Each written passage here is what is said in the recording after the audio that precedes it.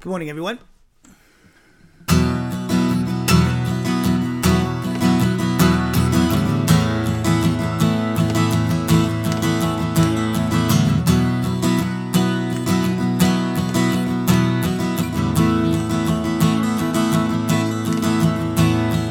At the cross, I was crucified with my Lord. I have died. I've been justified, and I've been sanctified. I've been glorified, been glorified, been glorified. Oh, yes, I am. I am a citizen. Yes, I am. I am a citizen, citizen of heaven. I'm not of this world. Oh, I will wait for the Lord from above. I wait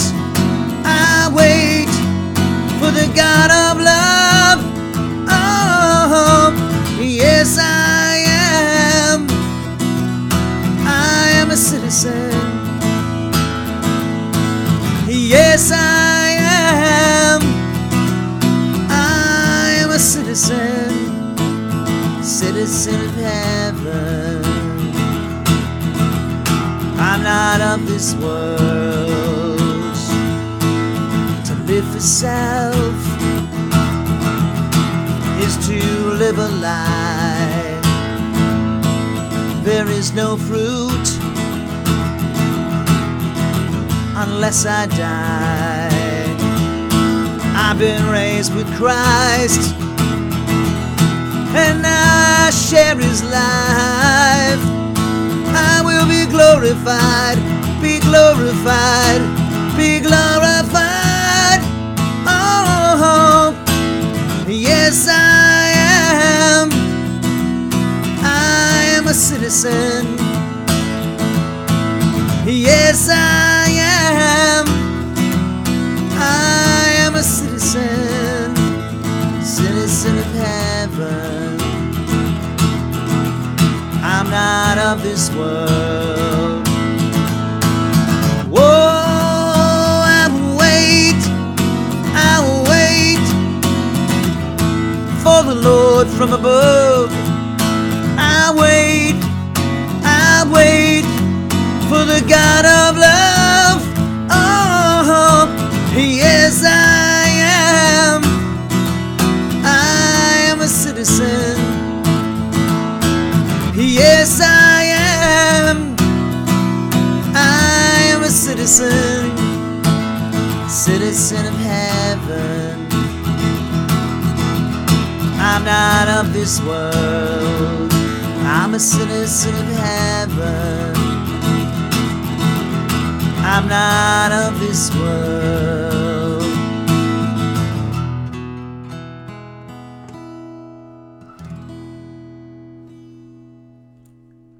All right, good morning, and could you turn your Bibles to Ephesians chapter 2, verse 1? I'll be right back with you. I'm just going to hang up the guitar and be right back.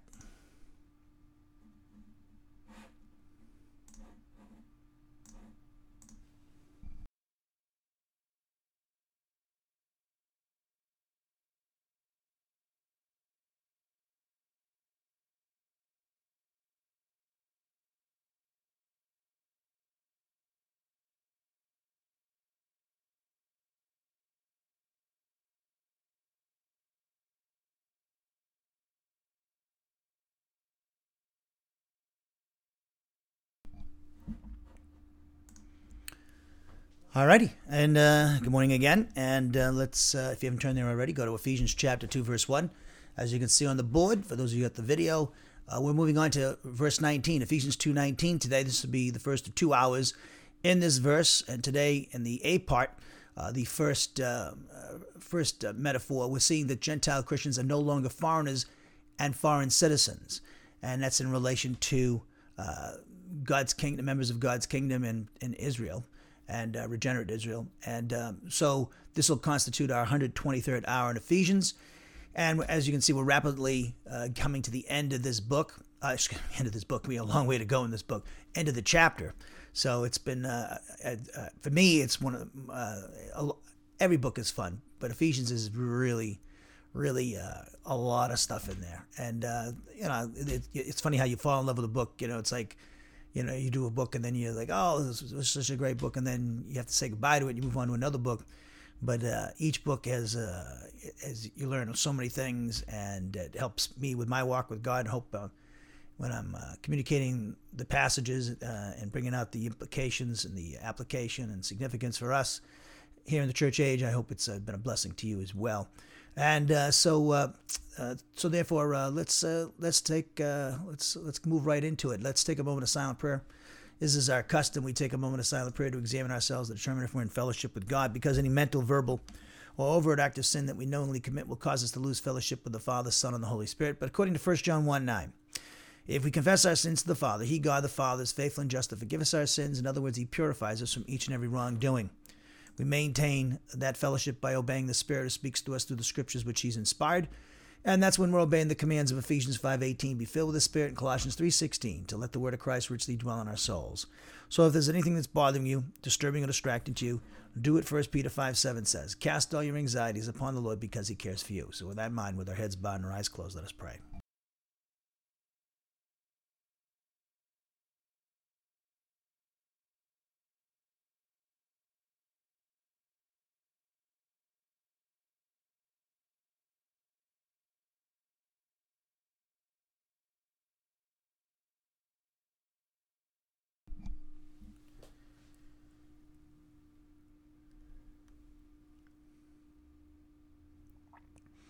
Heavenly Father, we thank You for another day that You've given to us, another gift, the gift of another day. We're very appreciative of that, Lord, and just thank You, Father, for all the logistical grace blessings that You've given to us, the food, shelter, clothing, these bodies that we have, the senses that we have, our volition, our souls. We just thank You, Father, for the freedoms that You've given us in this country, and we lift up our leaders, the military and political leaders of our country, that You give them the wisdom and the moral courage to lead this country, raise up people to influence these individuals and our civil authorities, federal, state, and local governments, godly people, give them godly advice and influence the policy making in our nation. And I also pray You would have Your hand upon the upcoming election. I know You are, but I just pray, Father, that Your will be done concerning that. And I pray that You would impress with Your people the importance, the church, to pray for their leaders, to obey their leaders, unless there's biblical justification not to, as You've taught us, but also that You would impress upon Your children, the church, to pray for their leaders, as Your word says in 1 Timothy 2:1-8, for one, so we might live a tranquil, quiet life in this country, and also because You desire all people to be saved. So pray for that. And Father, today, I just thank You for this study in Ephesians, and I pray You would bless us in our study of Ephesians 2:19 today. I pray that You would help me as the communicator to fulfill the purpose for which You gave me this gift. Help me to communicate by the Spirit Your full counsel today with regards to this passage, and so that Your people can receive the necessary spiritual nourishment. And Your word says, man does not live on bread alone, but from every word that proceeds out of Your mouth. I also pray, of course, for Your children. Help them as well by the Spirit to be sensitive to what the Spirit's saying, and to help them to learn, understand, and to carefully consider the passages and principles we're noting today in order to make personal application in their very own lives. I pray that each person would be spoken to individually, and all of us as a corporate unit in the body of Christ would as well. I pray there be no problems with the recordings, the video, and the audio, and uploading these things to our various websites, podcasts, and media platforms that You've given to us. I thank You for them, protect them from the enemy. Thank You for the streaming video by YouTube and the service that they provide, and I pray that would function properly. And so, Father, we just pray for this service, that it would be a great blessing to all of us, and that You'd work mightily through Your people in this lesson, and ultimately all of us would continue to grow in the grace and knowledge of Your Son, Jesus Christ, and you would be glorified, you and your Son. In our Lord and Savior Jesus Christ's name we pray, the King of Kings and the Lord of Lords. Amen. We're continuing our study again of Ephesians chapter 2, and particularly Ephesians 2.19. This will be the first of 2 hours in this verse before we move on to verse 20. And as you know, we only have a few more verses to go in the chapter. Right now, we're in the section of Ephesians, verses 11 through 22, which is actually an inference from the first 10 verses of the chapter, where the Gentile Christians who were the recipients of this letter in the Roman province of Asia, they were saved by grace through faith. They were, despite the fact that they were enslaved to sin and Satan's cosmic system, they were made alive together with Christ, and specifically they were identified with Christ in his resurrection and session at the right hand of the Father. And this was not of their own doing. This was not according to works, but based upon the merits of the object of their faith, Jesus Christ. This took place. And then, so verses 11 through 22 is addressed to the Gentile Christian community who are the recipients of this letter. Paul says that quite clearly, that they're the recipients of this letter. And as we pointed out in our introductions many times since, this particular book is not just written to the Ephesian Christian community, the Gentile Christian community in Ephesus, but actually the entire Roman province of Asia, the various cities and towns in the Roman province of Asia.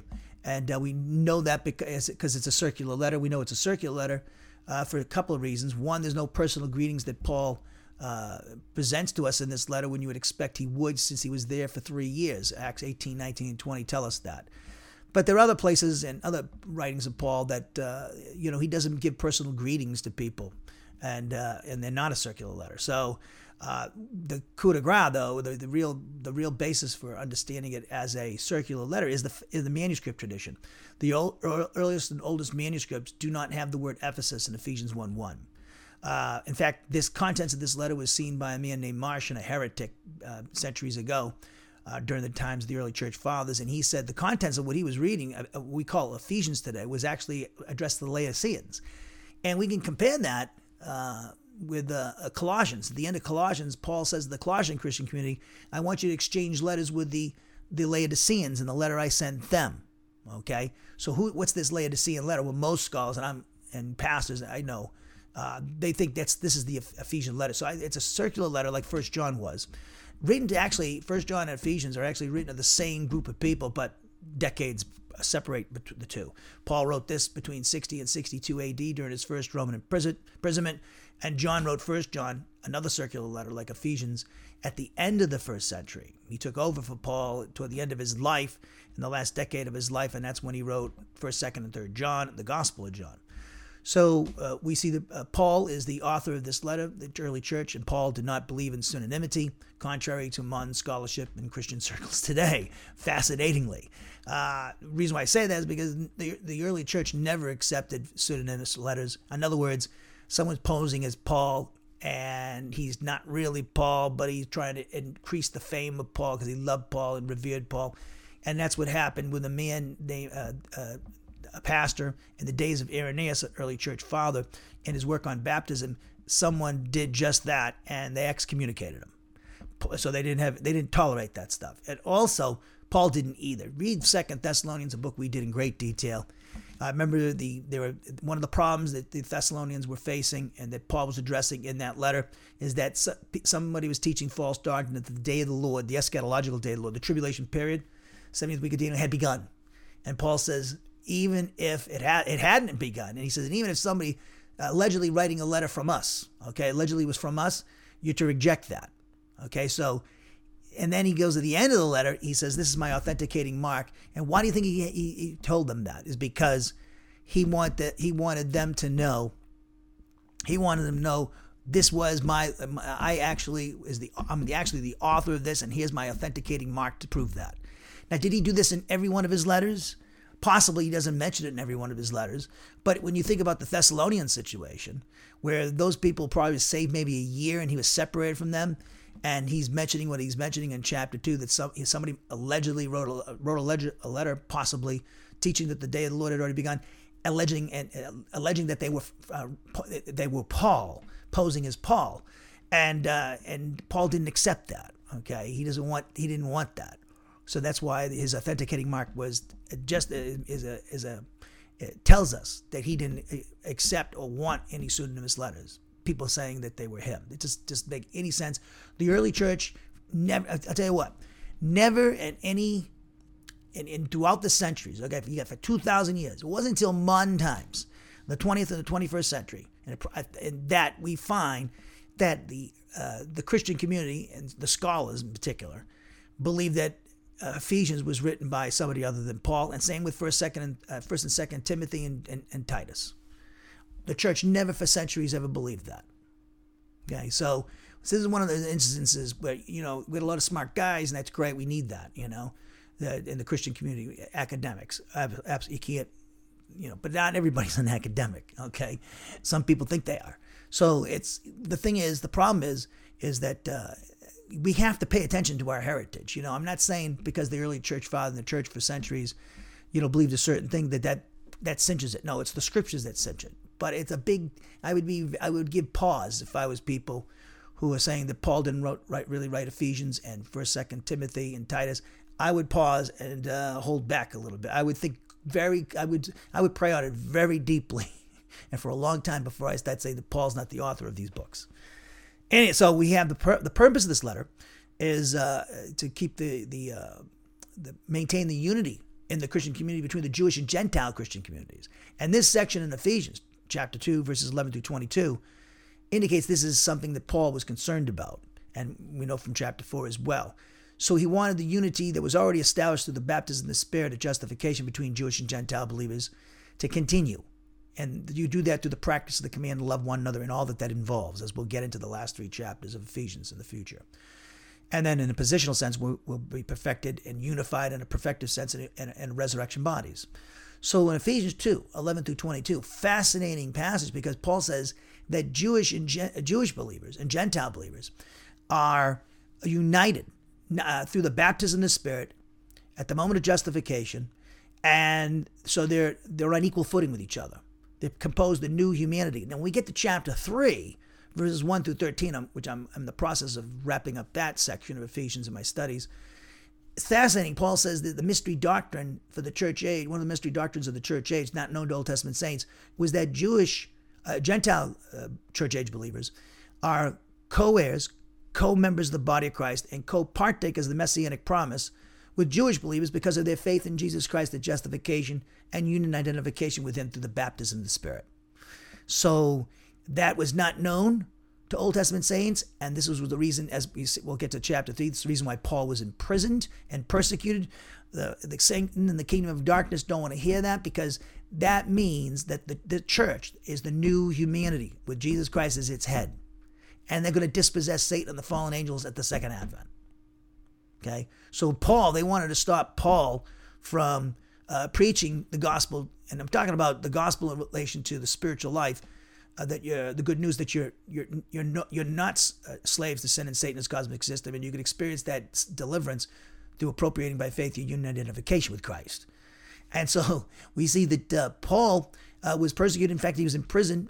Satan and his kingdom got unregenerate people like unregenerate Jews to accuse Paul of bringing a Gentile into the Jewish section of the church, as we read in the book of Acts, and he was arrested and unjustly. He didn't do that. But the Romans were looking for the payoff, and Paul to slip them some money, and they knew he was innocent as well. They had no cause to imprison him, and he was a Roman citizen. That's why he appealed to Caesar, and he knew what he was doing there. So Paul his ministry was bringing blessing to the Gentile Christian community, because it was informing them that they were on equal footing with Jewish Christians. And we knew in the Old Testament, and Paul makes this clear, and he quotes several passages in Isaiah and Romans 15. It's taught all throughout the Old Testament that Gentiles are going to believe in Jesus, the Messiah, the Jewish Messiah. In the Old Testament, they didn't know his name was going to be Jesus. So we see that, that we didn't know was that they would be Jewish and Gentile believers, would be co-heirs, co-members of the body of Christ, and co-partakers of the messianic promise, because of faith in Jesus at justification and union identification with him through the baptism of the Spirit at justification. So this is important for us. Remember, I keep mentioning this to you.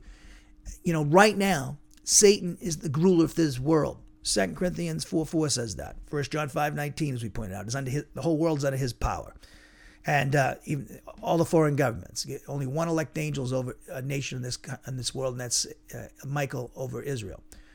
So we have all the kingdoms of the earth are under Satan's power. In fact, he offered to Jesus in his temptation in Luke 4, all the kingdoms of the world, but Jesus emphatically, of course, with the word of God, rebuked him.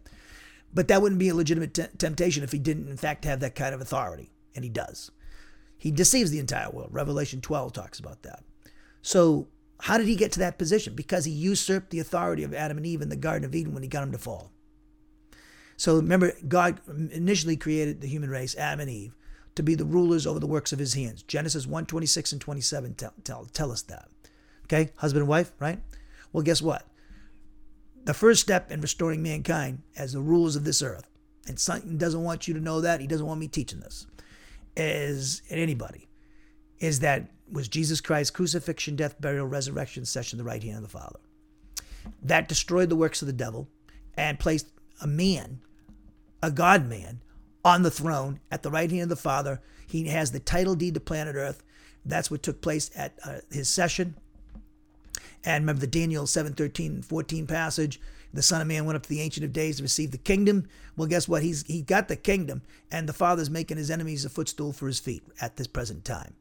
And we see that when you get to Revelation 5 and 6, with the seven seal trumpet bowl judgments, they take place during the 70th week of Daniel, in particular the last 3.5 years of the 70th week, as a result of Jesus Christ breaking the seven seal scroll, which is the title deed to planet Earth, which he received because of his victory over Satan at the cross.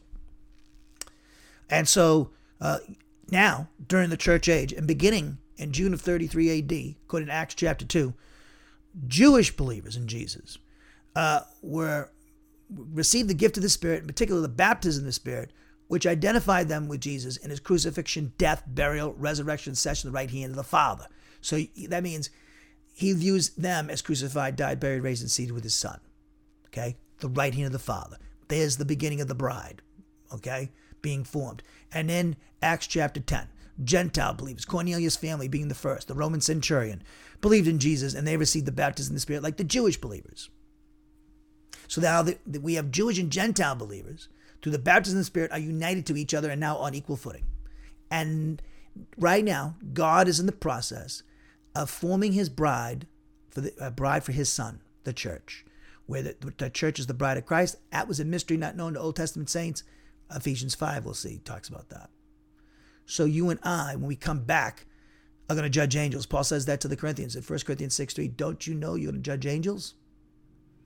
And so when Christ comes back at the second advent to end the tribulation period, the 70th week of Daniel, the times of the Gentiles, to defeat Antichrist and the false prophet and the tribulational armies, and that same time, what he'll do is he'll remove Satan and the fallen angels for 1,000 years from this earth, and the curse will finally be lifted over this earth and over creation.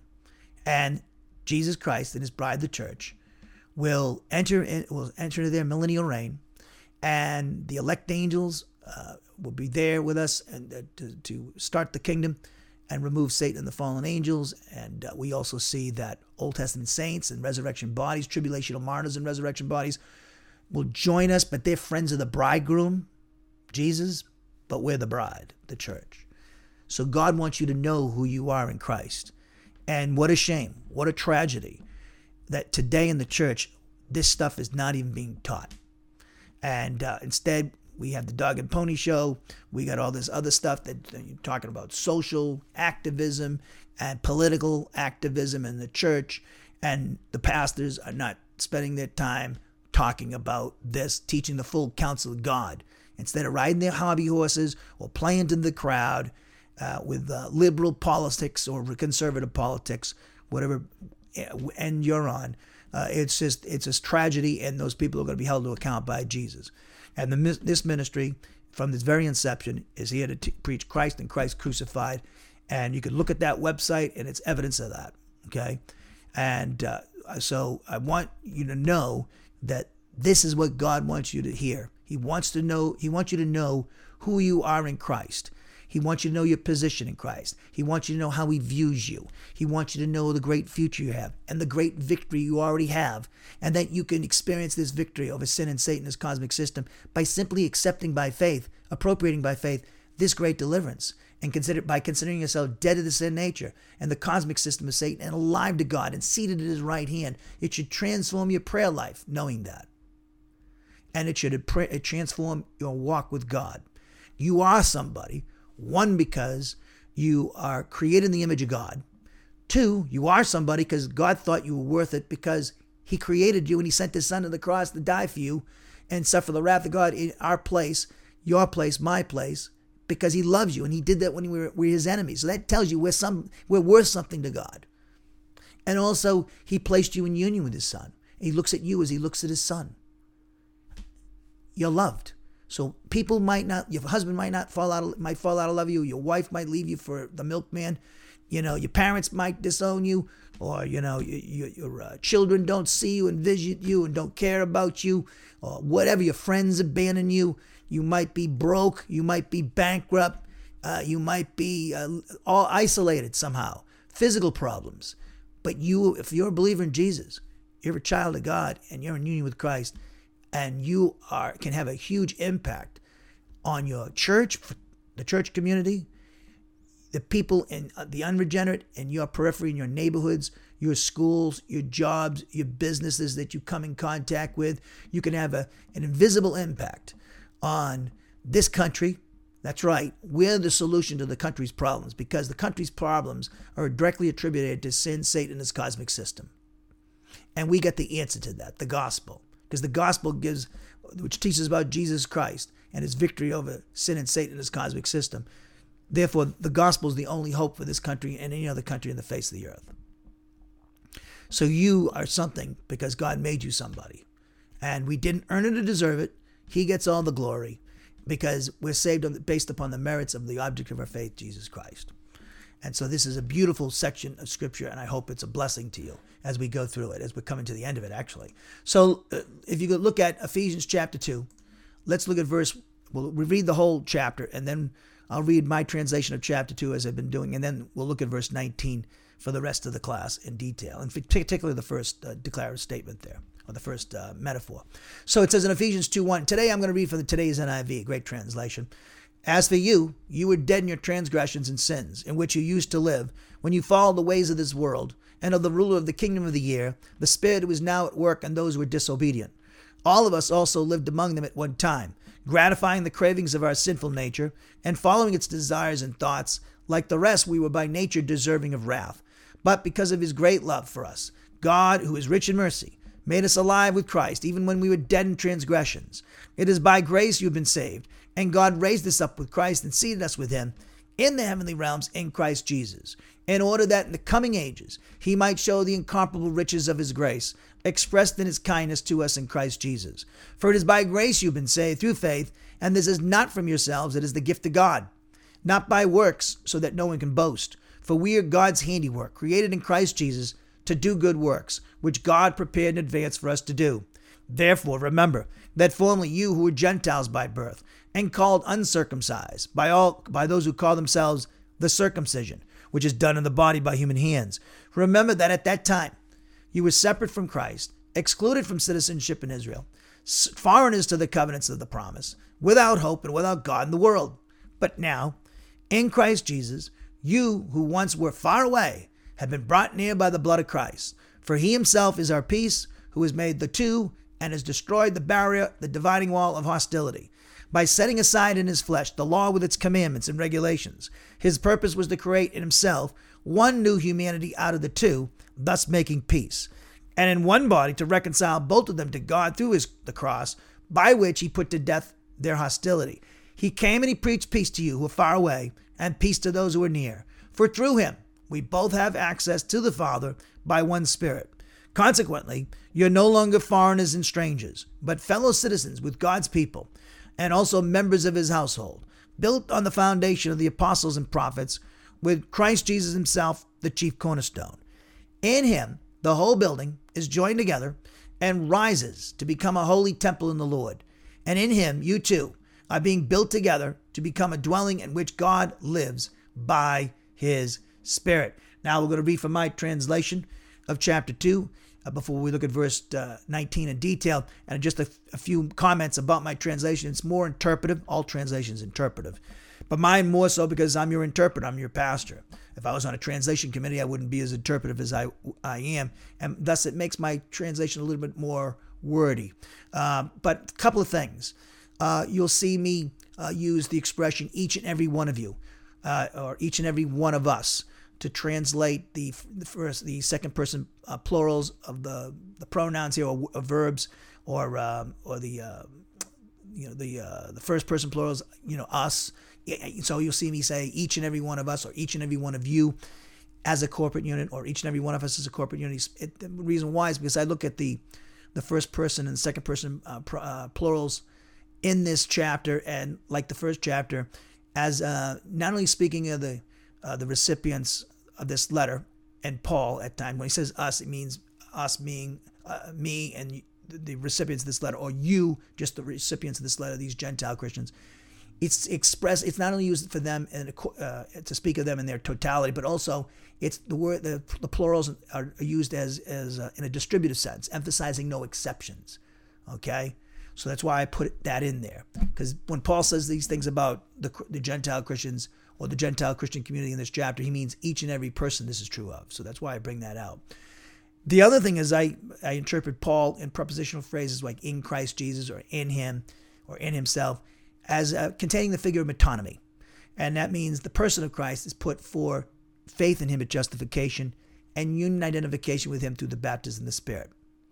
And sometimes those prepositional phrases are causal, and sometimes they're expressing means. So that's just a heads up on when you read my translations with me. So it says now, verse 1, now correspondingly, even though each and every one of you is a corporate unit, we're spiritually dead ones because of your transgressions. In other words, because of your sins.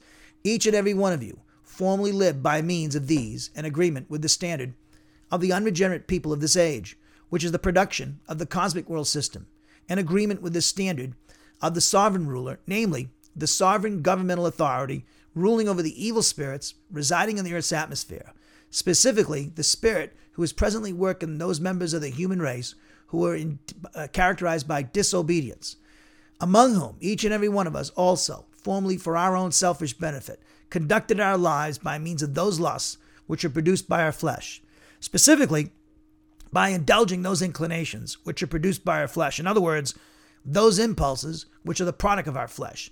Consequently, each and every one of us caused ourselves to be children who are objects of wrath because of our natural condition from physical birth, just as the rest correspondingly cause themselves to be children who are objects of wrath because of their natural condition from physical birth.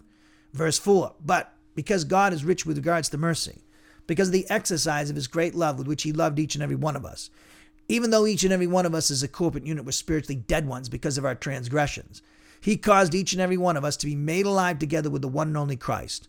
Each and every one of you is a corporate unit is saved because of grace. Specifically, he caused each and every one of us as a corporate unit to be raised with him.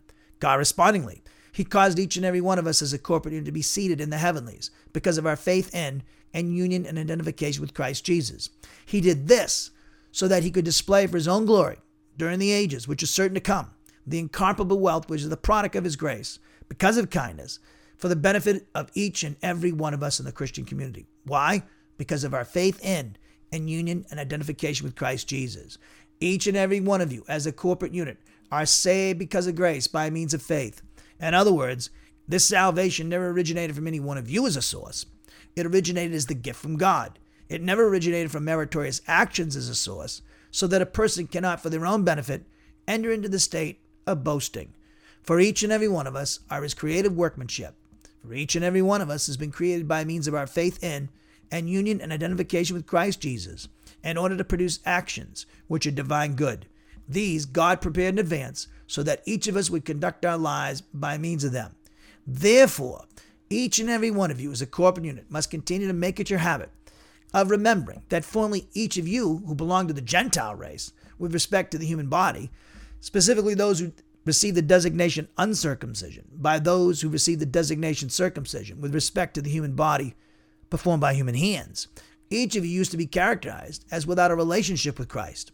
Each of you used to be alienated from the nation of Israel's citizenship. Specifically, each of you used to be strangers to the most important promise, which is the product of the covenants. Each of you used to not possess a confident expectation of blessing. Consequently, each of you used to be without a relationship with God and the sphere of the cosmic world system.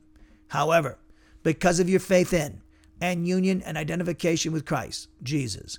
Each and every one of you is a corporate unit who formerly were far away, have now been brought near by means of the blood belonging to this same Christ. For he himself personifies our peace, namely by causing both groups to be one, specifically by destroying the wall which served as the barrier, that is, that which caused the hostility between the two races with each other and the two races with God. In other words, by nullifying, by means of his human nature, the law composed of the commandments, consisting of a written code of laws, in order that he might cause the two to be created into one new humanity by means of faith in himself and justification, and union and identification with himself through the baptism of the Spirit. Thus, he caused peace to be established between the two races with each other and the two races with God. Verse 16, in other words, in order that he would reconcile both groups into one body to God through his cross. Consequently, he, the Lord, put to death the hostility between the two races with each other and the two races with God. How did he do this? By means of faith in himself and justification, and union and identification with himself through the baptism of the Spirit. Correspondingly, he as a result came proclaiming peace for the benefit of each and every one of you, namely those who are far off, likewise peace to those who are near. Consequently, through the personal intermediate agency of himself, each and every one of us is a corporate unit, namely both groups are experiencing access by means of the omnipotence of the one Spirit to the presence of the Father. Indeed, therefore, each and every one of you as a corporate unit are no longer foreigners to the covenants of promise, that is foreign citizens, but rather each and every one of you as a corporate unit are fellow citizens with the saints, that is members of God's household. Why? Well, because each and every one of you as a corporate unit have been built upon the foundation, which is the communication of the gospel to each one of you by the apostles as well as the prophets. Simultaneously, he himself, Christ Jesus, is the cornerstone. On the basis of its being fitted inextricably together by means of justification by faith and union identification with him, the whole building is growing into a holy temple by appropriating by faith union and identification with the Lord. In other words, by appropriating by faith your union and identification with him, all of you without exception are being built together into God's dwelling place by means of the omnipotence of the Spirit. So Ephesians chapter 2 verse 19 in today's NIV is again, consequently you are no longer foreigners and strangers, but fellow citizens with God's people and also members of God's household. My translation of that verse again, verse 19, and I'll put it up here on my notes here. Indeed, therefore, each and every one of you as a corporate unit are no longer foreigners to the covenants of promise, that is foreign citizens, but rather each and every one of you is a corporate unit, are fellow citizens with the saints, that is members of God's household. So you can see in the English, there's actually two parts to this particular verse. Verse 19 is actually composed of what we call an emphatic inferential clause. And that emphatic inferential clause in the Greek is araun, uketi, esta, zenoi, kai, paroikoi, and parokoi. And that is translated by myself. Indeed, therefore, each and every one of you as a corporate unit are no longer foreigners to the covenants of promise, that is foreign citizens. Today's NIV translates this, consequently, you are no longer foreigners and strangers. Okay? Now, we see the second part of the verse is a strong adversative clause, which is in the Greek, ala esta, sum politai,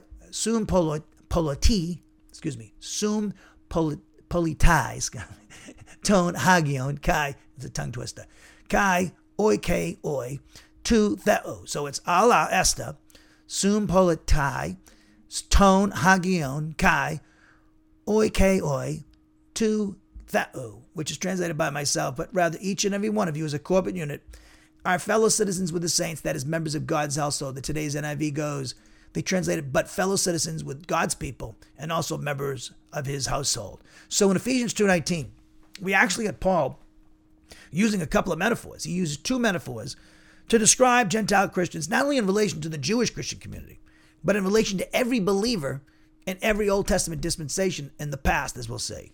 The first metaphor is that Gentile Christians, you and I, unless you're a Jew out there, the first metaphor is that Gentile Christians are citizens in a city.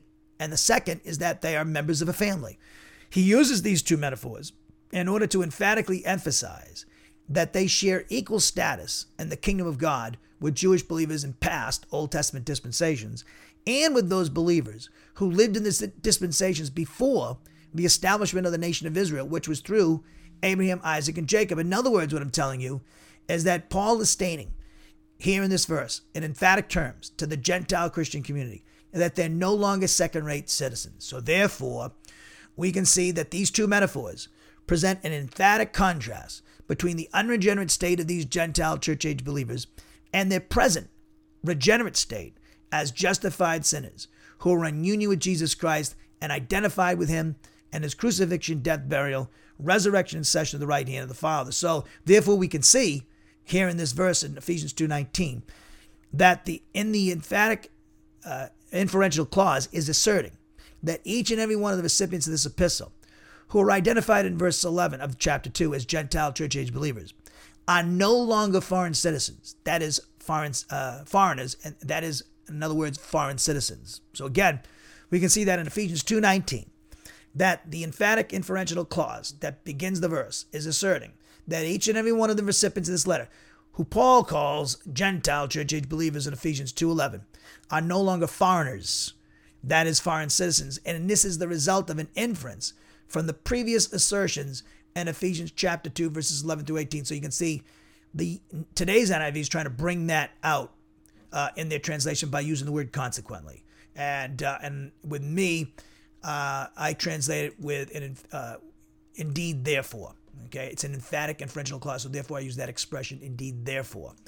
So thus, this verse presents a summarizing statement. Verse 19 is actually presenting a summarizing statement, or a statement that summarizes the contents of what we just studied in detail in Ephesians chapter 2, verses 11 through 18. So again, back here, the two metaphors in this verse in Ephesians 2:19 present an emphatic contrast between the unregenerate state of these Gentile church-age believers and their present regenerate state as justified sinners who are in union with Jesus Christ, identified with him through the baptism of the Spirit in his crucifixion, death, burial, resurrection, session at the right hand of the Father. So, a couple of things. One is, again, who do you define yourself as? This passage is telling us Gentile church-age believers that who we are in Christ. We're citizens of heaven. We're in union with Christ. We're children of God.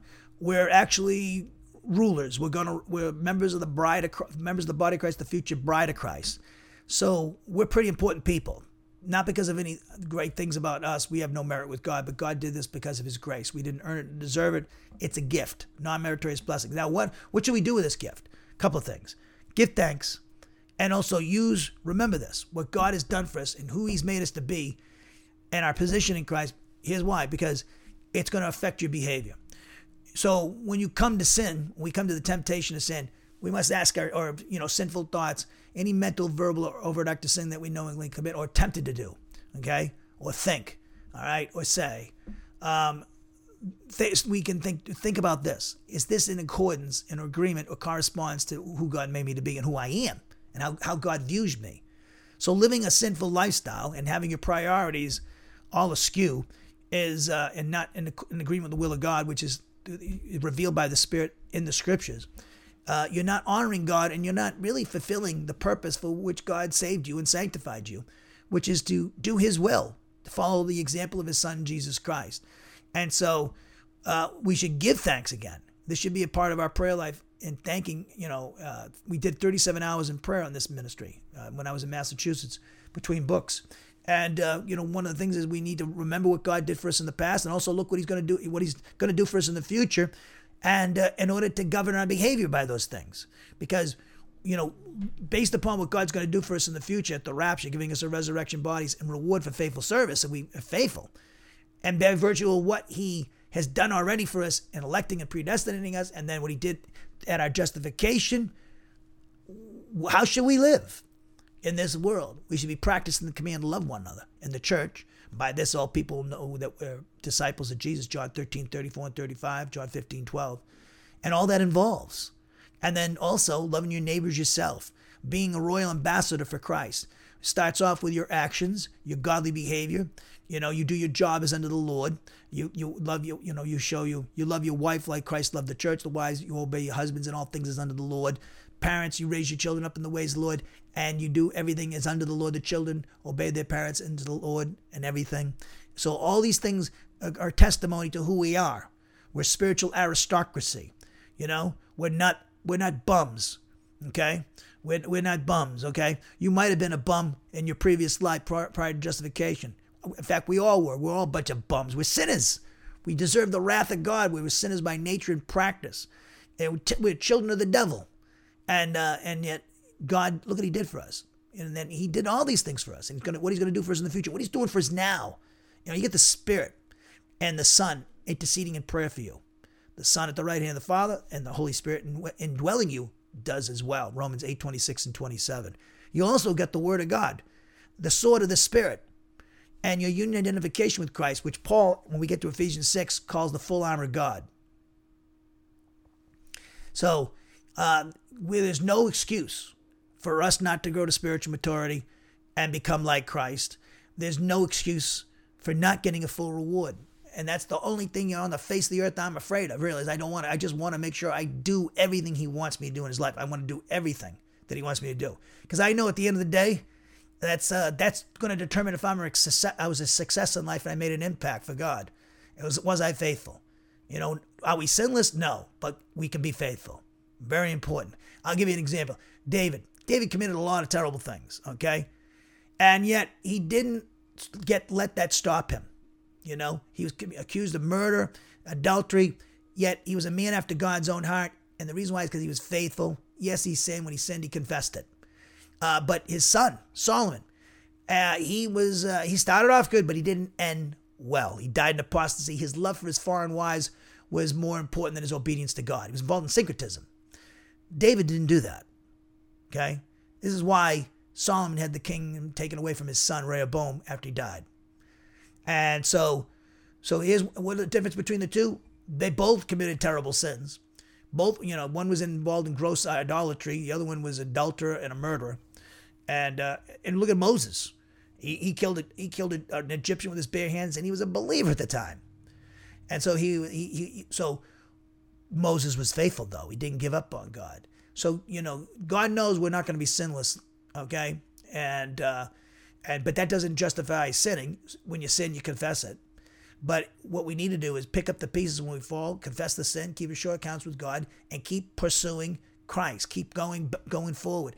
Don't look at, you can't do anything about your sins. Confess them. That's all you can do. You can't do anything to change that.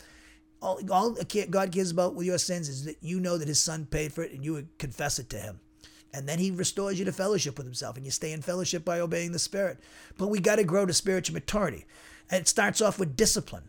We got to, if we want to honor God and fulfill the purpose for which he made us members of the body of Christ and the future bride of Christ and the future rulers of this earth, right, is we need to be disciplined every day. Sanctified time alone with God in the word of God and prayer. Be a part of a church. You need a pastor. 1 Peter 5:3 says, all have a pastor. You can sit there and say, no, Pastor Bill, and switch the station. Or go click the mouse, okay? You go ahead, at your own peril. But 1 Peter 5:3 says there were people, believers were allotted to the charge of pastors. Peter says in that passage. And so, so the gift of pastor teacher, the function of it, as we'll see in Ephesians 4:11-16, is the function of my gift enables you, equips you to be a servant. You have a spiritual gift. Are you using your spiritual gift? And your spiritual gift can be not just functioning in within the four walls of a church. Anything you do for a member of the body of Christ that your gift can function anytime when you're functioning in relation to your fellow believers, because the gifts that God gave us are for the benefit of the church, Paul says in 1 Corinthians 12 and also Romans. So you got to be a good steward with the time that God gave you, the time, talent, the spiritual gifts you got, and other talents you might have, the truth, the gospel, the word of God that you got, the doctrines and your treasure, your finances, how you use your finances. Are you using them for God's glory, or are you using them for your own selfish purposes? Buying another Harley when you really don't need to spend $30,000 on a Harley. I know some guys like that. Come on. They're in love with the world. The things of the world, you can't take them with you. There's another, are you loving the things of the world? Where's your priorities at? So do you assemble with other members of the believers of the body of Christ? You're not to forsake the assembling of yourselves, the habit of son. You can change it now. If you want to get rid of me, that's fine. You go ahead and do that. But this recording or whatever will be a testimony. My words are a testimony to you. They serve to condemn you. So instead of walking away and still being stupid and doing the stupid things over and over again, why don't you make some changes in your life? And what are you doing? So if you're doing good, okay. If you're doing good and you're not condemned by anything and you're encouraged because you're doing these things I'm saying, good. Don't be resting on your laurels. You got to finish the race. King Solomon would have told you that. You either finish the race like Moses and David did, and Daniel, and Shadrach, Meshach, and Abednego, and Jeremiah, the great saints of the Old Testament, Abraham, Isaac, and Jacob, and also in the New Testament with the apostles and Peter and Paul and James and John, Timothy, Epaphroditus, people like that, Titus, men and women of God, Ruth, Esther, who finished the race. Until the rapture happens or our death, whichever comes first, the race is still going for us if we're still breathing here, okay? So we need to persevere and keep going and not settle for mediocrity. We want to live a life that's honoring to God, and that can only be done through obedience to His word. So therefore, we can see in Ephesians 2.19, the emphatic inferential clause that starts this verse is asserting that each and every one of the recipients of this letter, who are identified in Ephesians 2.11 as Gentile church-age believers, are no longer foreigners, that is, foreign citizens. It is the result of an inference from the previous assertions in Ephesians 2.11 through 18, as we pointed out. So thus, Ephesians 2.19 is summarizing the contents of Ephesians chapter 2, verses 11 through 18. Now, in Ephesians chapter 2, verse 12, we had the word xenos, foreigners, and we have it again here in this emphatic inferential clause in Ephesians 2.19. Today's NIV has the word foreigners there, okay? So that word for foreigners, xenos, it's used to describe, as it did in Ephesians 2.12, it's used to describe Gentile Christians as being strangers to the Mosaic covenant, as well as the 4 unconditional covenants of promise, which were given by God to His covenant people, Israel. And this is what He describes them in verse 12. Remember, what did He say in verse 12 about them? He says, remember that at that time, prior to your conversion, you were separate from Christ, excluded from the citizenship in Israel, and foreigners to the covenants of the promise, without hope and without God in the world. So we see that the word foreigners there, in this emphatic inferential clause in verse 19, as was the case in Ephesians 2.12 when it was used, is used to describe the recipients of this letter who are Gentile Christians in the Roman province of Asia, and it describes them prior to their justification as being strangers to the Mosaic covenant, as well as the 4 unconditional covenants of promise, which were given by God to His covenant people, Israel. What were those 4 unconditional covenants? Well, it was the Abrahamic, Palestinian, Davidic, and New covenants. Now, the Palestinian, you could probably translate it, describe it as the land grant, and it's part of the Abrahamic covenant, actually, for those who study Genesis with me. But those are the unconditional covenants that God made with Israel. They're unconditional, unlike the Mosaic covenant, because the unconditional covenants mean that the fulfillment of these covenants are not dependent upon the faithfulness of God, the Old Testament saints. They're based upon the faithfulness of God. Whereas the blessings of the Mosaic covenant can only flow to the Israelites if they were obedient to God. Now, David McLeod, who was a professor up in, what's that place? Up in Dubuque, Iowa, and Emmaus Bible College, okay? Great man of God, writer, and he's written books and he's written journal articles, and he teaches up there at in Dubuque, Iowa.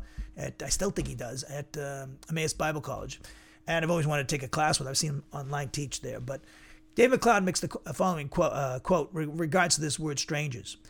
He says xenoi means foreigners, and he says such people were visitors in a Greek city like Ephesus. They were there on sufferance, that is, by the permission of the citizens of the city. Strangers were viewed as different, hard to fathom, unsettling, sinister. To the stranger, the new environment was disturbing and threatening. There was mutual fear and distrust, and the lot of the stranger, or the foreigner in this context, in a Greek city was not an easy one.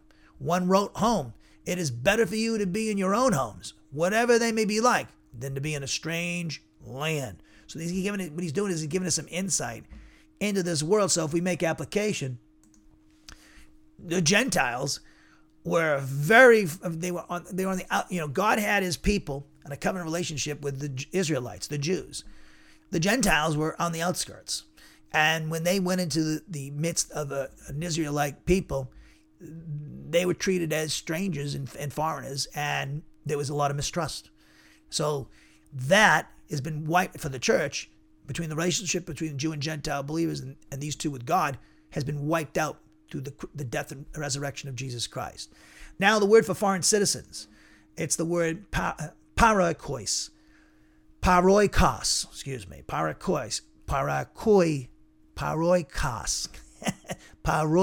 Okay, I got to pronounce that right, okay? And this word means foreign citizens. It pertains to someone who lives in a particular nation in which they're without the right of citizenship. Specifically, here in Ephesians 2.19, this word, paroikos, describes the members of the Gentile Christian community as no longer being foreign citizens. Now, the adjective xenos, foreigners, describes a person who is a foreigner in a land which is given traveling rights throughout the country, whereas the word paroikos, foreign citizens, it describes a person who is legally a resident alien and possesses a residence visa. Again, McLeod gives us some insight into this word. He says that it actually speaks of resident aliens. Such a person has taken up residence in the city, but had never become a naturalized citizen. He paid a tax for the privilege of living in a city that was not his own. He could be legally evicted on a moment's notice. However, as in the case of the outbreak of war, and in short, he says the status of an alien was always provisional. And in 1955, he says his parents, McLeod's parents, moved their family of 3 sons, and he was one of them, from Nova Scotia, Canada, to the Massachusetts in the United States, which is kind of interesting. My father's mother was French Canadian, by the way, and she lived up in she came from the Montreal area, so it's quite interesting. And they moved to Massachusetts, and so he goes on to say, for a number of years, we were resident aliens with an alien registration card. In fact, one of the older boys in the neighborhood felt he could push the new boys around because they were foreigners. On December 7th, 1961, that's about a little over a couple of weeks after I was born, he says on December 7th, 1961, however, the McLeod family became naturalized citizens. They became fellow citizens with all other Americans. Even then, however, they were denied 1 or 2 privileges possessed only by natural-born citizens. For example, the writer does not have the privilege of running for the office of President of the United States, end of quote. So he's giving us some insight into this word. So when you look at this passage in Ephesians 2:19, it says, consequently, you are no longer foreigners and strangers, but fellow citizens with God's people and also members of his household. So Paul's emphasizing to his readers, the Gentile Christian community in the Roman province of Asia, and us Gentiles today in the church, that where we used to be, we're not in an enviable position, okay?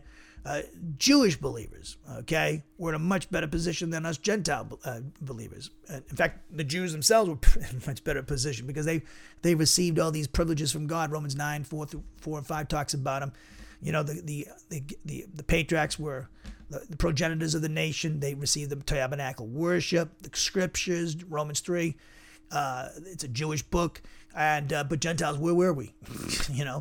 You could be a proselyte, a believer in Yahweh in the Old Testament, like Rahab and other Gentiles, and Ruth.